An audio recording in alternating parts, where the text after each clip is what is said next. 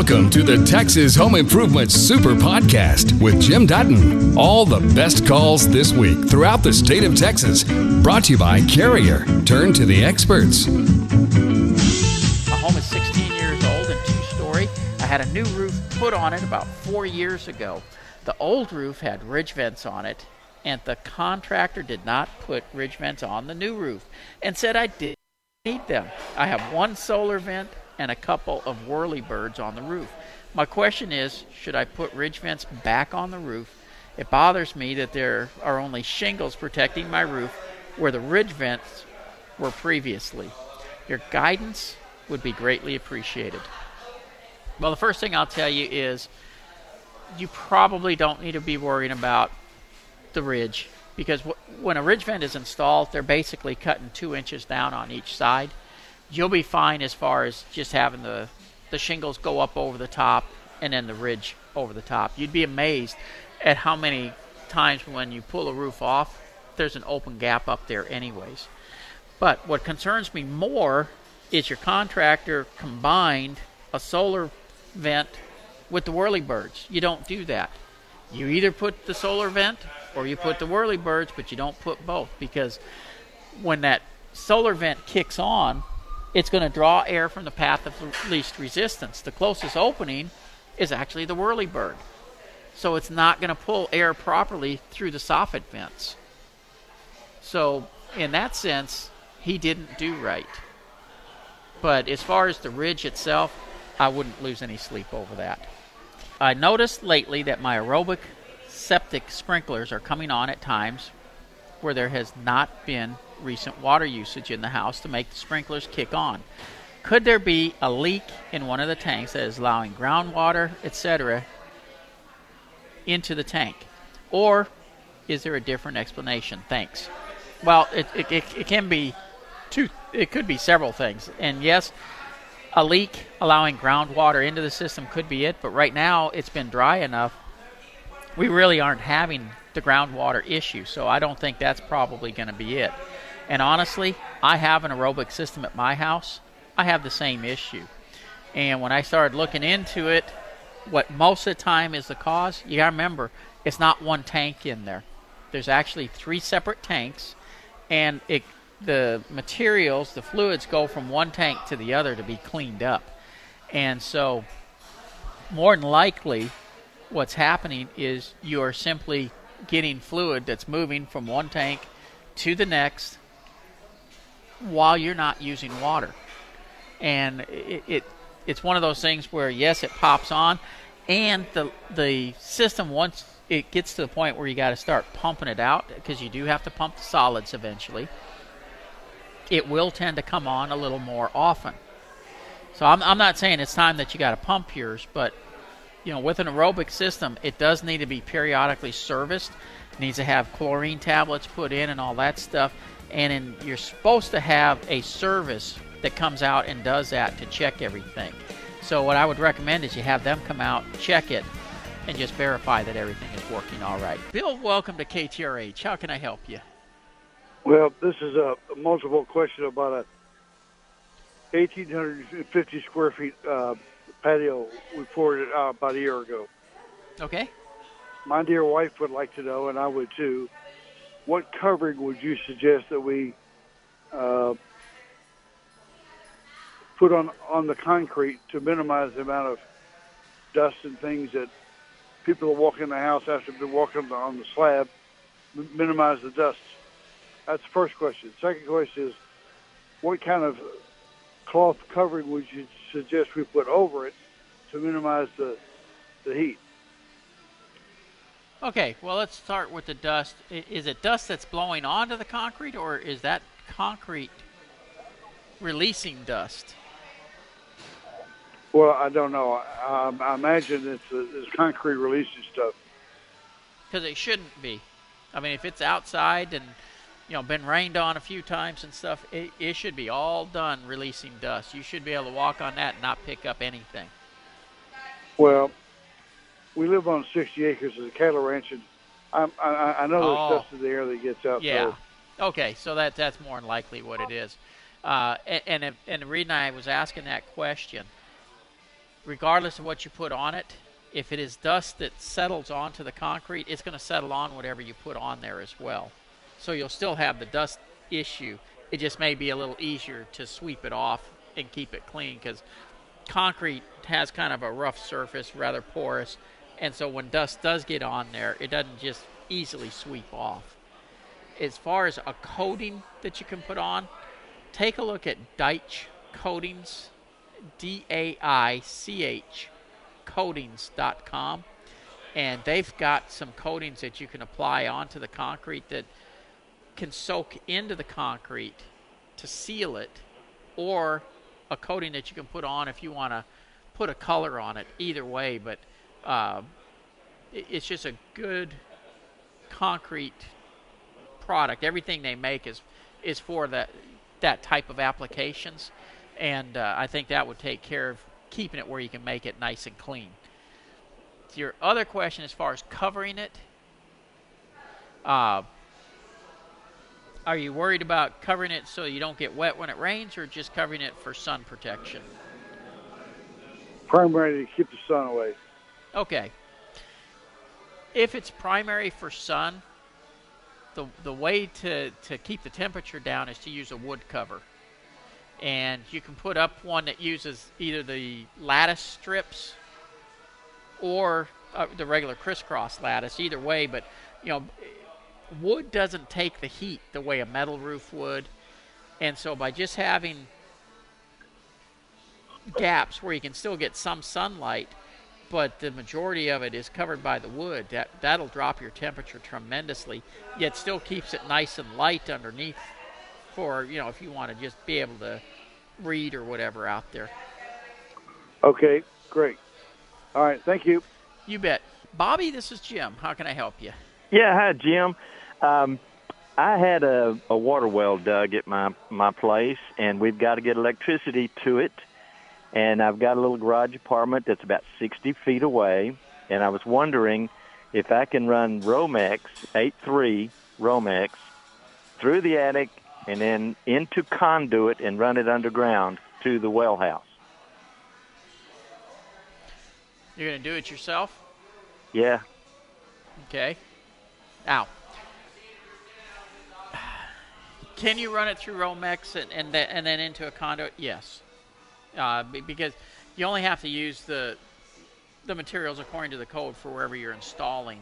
So the code for installing in the building is going to be different than the code for installing outside. Technically, you're supposed to have an electrician do the final hookups. You can run the wires.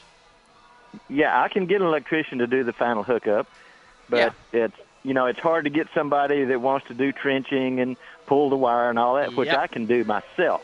Yes, and and I'm just saying technically, I'll be totally honest with you. I would probably do it myself as well. Yeah. But for everybody else listening, I have to also say what the law says we're supposed to do. But yes, you can absolutely put it in the conduit. Make sure you bury it deep enough. The biggest mistake people make when they do these kind of projects is they don't follow the code itself as far as how deep they should be and stuff. Right. Go a minimum of 18 inches. Minimum. A minimum of 18 inches. Yes. Okay. Now, does this conduit need to be Schedule 80, or can I use Schedule 40? They make a regular electric conduit. Right. And, you just use that. You'll be fine. Okay. Glue it. All right. The other thing that most people, make sure you glue the joints. Oh, a lot of times people will just put it together because they think it's underground and they don't need to worry about that. Yeah. But it leaks, and you don't need the water in there if you don't have to have it in there. I agree. Okay. So, and of course, there are no joints underground, no splices in the wire underground. In the wire. Oh, right. Yeah, I was just going to get a 125-foot roll, and that'll be more than I need. There you go. Of 8.3 Romex.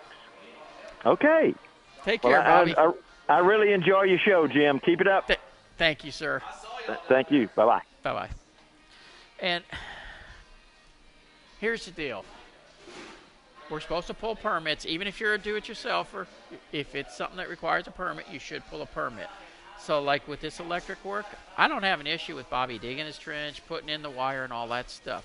To keep it legal, all he would have to do is have the electrician come out, pull his permit, and do the final tie-ins and have it inspected. The inspectors are going to want to look at that trench with the conduit in it before you backfill it. So you'd want to keep that in mind. But to keep everything legal and safe and above board, especially if you're ever going to sell the place, which we all, regardless of what we think, we all will sell our home sooner or later because we won't live forever. So even if we're not selling it, our kids are, or our kids will be moving into it. So to keep it legal, get your permits, get the inspections, and like I said, it's not that big a deal to have an electrician come out and hook up the two ends if you've done everything else. The other trades that you really got to make sure that you're using the licensed people on: plumbing, air conditioning. Those are the three big ones: electric, plumbing, and air conditioning that require a license in order to do repairs on the home. Does that mean you can't do a lot of this stuff yourself? Absolutely not. It just means for certain parts of it you need to get it inspected. I'm going to tile my kitchen countertops. They currently have Formica. Do I have to remove the Formica tops, or can I lay the tile on top of them? And if yes, do I need to lay, and I'm not sure what he's asking about. I bet he's asking about, does he need to lay a backer board material on top of the Formica before laying the tile? Well, you cannot put the tile straight down with regular mastics onto the Formica. It will not stick properly. However, you have two options. One is you can go ahead and put a concrete backer board on top of it. That's going to raise your height just a little bit, and then you can go ahead and put your tile. The other option, though, if you go by one of the Floor and Decor stores, is they do make a tar-like substance. It comes in a roll. It's got a clear plastic wrap on both sides of it because it's extremely tacky. And basically, you roll that out onto the tile, or onto the Formica, rather, and you can use it on the backsplash as well. And it serves two purposes. One, like I said, it's extremely tacky. So once you lay it down, it's stuck. Because it's tar-based, it seals for water as well. And once you've got it in place, then you peel the top plastic off of it, and you can go ahead and start setting your tile in place. Make sure you use spacers on it, and don't try to shove the tiles around on there, because the tar will scoot over, but then if you leave it sit for a few minutes, the tar will start scooting back to where it was, and it will take the tile with it. So basically, start from your starting point, wherever you're going to start. Put your first tile down, get it nice and square, start using the spacers and working your way out, just laying the tiles down. The advantage of using that tar rolls is, as soon as you put your tile down, you're able to start grouting right away. So you don't have to wait for the mastics to dry and all that stuff. And it does on your backsplash, it's a moisture barrier. You don't have to worry about water going through it. So it does make it quick and easy to put the tile into place. And it does work well. I will tell you, I used that product in my house on the backsplash 15 years ago, and it's still holding just fine.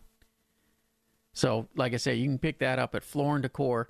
It comes in 12-inch wide rolls. And you like I said, just lay it out, roll it on open.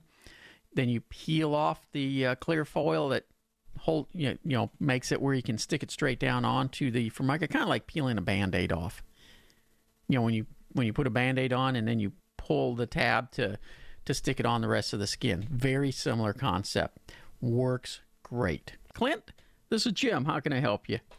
Hey, yeah, thanks for taking the call. You bet. I share a fence line with my neighbor, and we installed flower beds recently, and they started letting me know that the runoff underneath the wood fence is starting to bother them a little bit. I put in some type of protector to not to prevent the runoff from underneath the fence going into the yard, like the wood chips and all. Yeah. And they're also concerned about the rotting of the wood, because I guess we're watering it more than normal over there now. And I just wasn't aware if there was some type of product or a barrier that you could recommend to help me there. So when you put this in, are you going up the fence boards? I mean, you're not Yes, just sir. Right okay. up against the fence board. Yes, sir. Yeah, and that honestly is a big no-no because it will cause that wood to start rotting. Now, Okay. you can put some things in there to help with it, but even putting a protector there is going to cause moisture to stay against the wood that will shorten the lifespan. Not that much, but it will shorten it some. Okay. Here's your choices that you can use. You can get a concrete backer board, or you can just get how tall? Let me ask. How high up on the wood are you? It's maybe 3 inches. It's not very tall. Okay. Pretty low. Okay. Probably your easiest then is, rather than getting backer board, go get you some Hardy 1x4 trim boards, Mm-hmm. because they're concrete based. Run those along that bottom edge. Okay. It doesn't rot. It should hold the material from washing out from underneath, as long as you can come all the way down to the native ground with it, Yes. and that should take care of your problem. Awesome. Okay. And if I'll try it. the 1x3 isn't enough, they do make a 1x6 as well. Okay. Understood. All right. Well, thank you so much. I appreciate it. You bet, Clint. Take care. Take care. Hey, Clint, one other thing, and this is for everybody listening.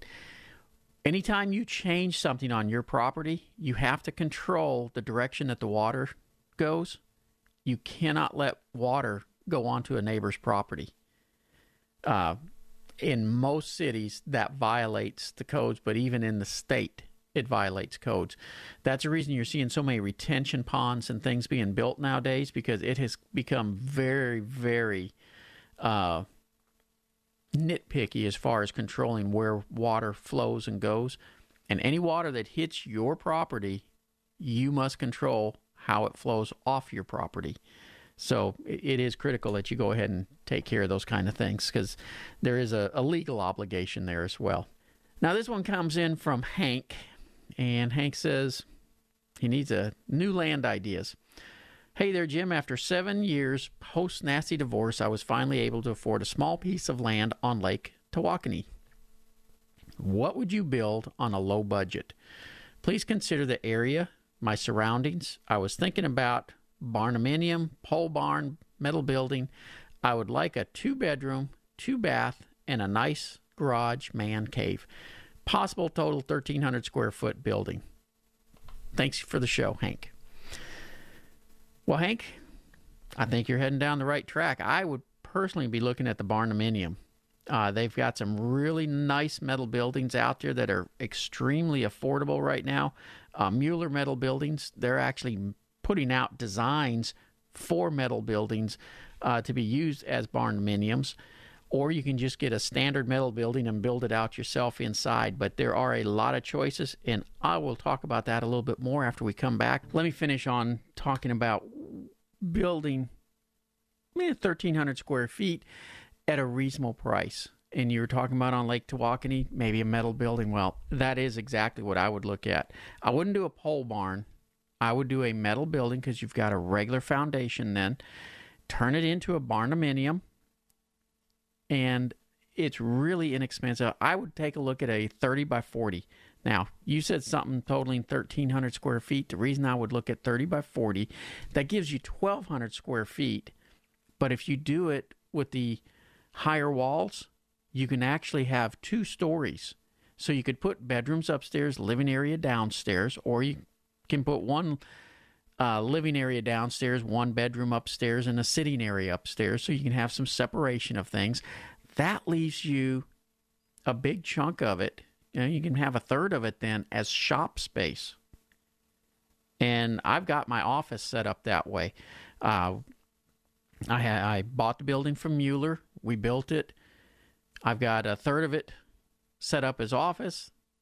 I'm sorry. I've got 2/3 of it set up as office and a third of it as our shop. Works out wonderfully. Now, some key things. I would use a radiant barrier. So what you do is the framework of the building goes up. Use the bubble wrap type radiant barrier, and you can talk with the folks over at DFW Radiant Barrier and Insulation about it. They can help you as far as getting the right radiant barrier. But you put that on over the framework, then the sheet metal goes on so it holds the radiant barrier in place. That will help drop the temperature a good 10 to 15 degrees in your shop area, which also helps make your home itself more energy efficient. The other advantage of using a metal building, when you build out inside, instead of only having a 2x4 wall to put insulation in, you typically end up with about 16 inches. So you can have a good insulation in the walls using fiberglass insulation, which is relatively inexpensive, but makes the home very energy efficient. So hopefully that helps you head down the right road on it. But that is exactly what I would do. In fact, that is exactly what I've done. So Hank, I hope that gets you started on that. And one other thing on it, the nice thing about that is you can do it in stages. Get the metal building up. You could build the downstairs so you can be staying in it, and you can finish off the upstairs later if you'd like. So again, it just gives you a lot of options on what to do with it. Got an email question regarding a swimming pool leak. Who do you refer for swimming pool leaks? Well, the hardest part most of the time for a swimming pool leak is finding the leak. So the company I typically recommend to locate where the leak is American Leak Detectors. And they'll come out, pinpoint where the leak is. Then you can have either your pool guy or a plumber come in and do the repair if you'd like. But the thing is, American Leak Detectors has some specialty equipment that helps them locate exactly where the leaks are. And in pool systems, it can be very difficult to find. If your pump, where your filter is, you got that little clear dome top over by the pump. If you're getting a lot of bubbles in that typically means you've got a leak in your system somewhere coming from the skimmer back over to where that filter is, or to where that trap is. If the leak is after that, well, you're typically not going to see the bubbles there, but you're going to have a wet spot and you're going to start losing water to the pool. And here's the difference. The first section going from the skimmer to that cleaner is a suction line. So when you're seeing those bubbles, that means it's sucking air into the system. The only time that one's going to be leaking is when the pump is off. The rest of the time, it's pulling and sucking in air, so it keeps you from losing water. On the discharge side, you're losing water because it's under pressure going out, and so it's pushing the water out. Both of them will leak when the pool is sitting dormant and the pumps are off. So it's one of those things that if you're losing a lot of water, and here's how you can tell if you're losing water in your pool. Take a 5-gallon bucket, fill it with water, mark the level on the bucket, and float it in the pool.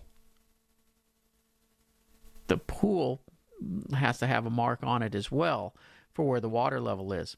Through evaporation, both the 5-gallon bucket and the pool should drop the same amount. So if your water level in a week goes down a ½ inch, it should go down a ½ inch in the bucket and in the pool itself. If the bucket goes down a ½ inch, but the pool went down 1.5 inches or 1.25 inches or something like that, you got a leak. Cheryl, you're going to be the last call of the day. How can I help you?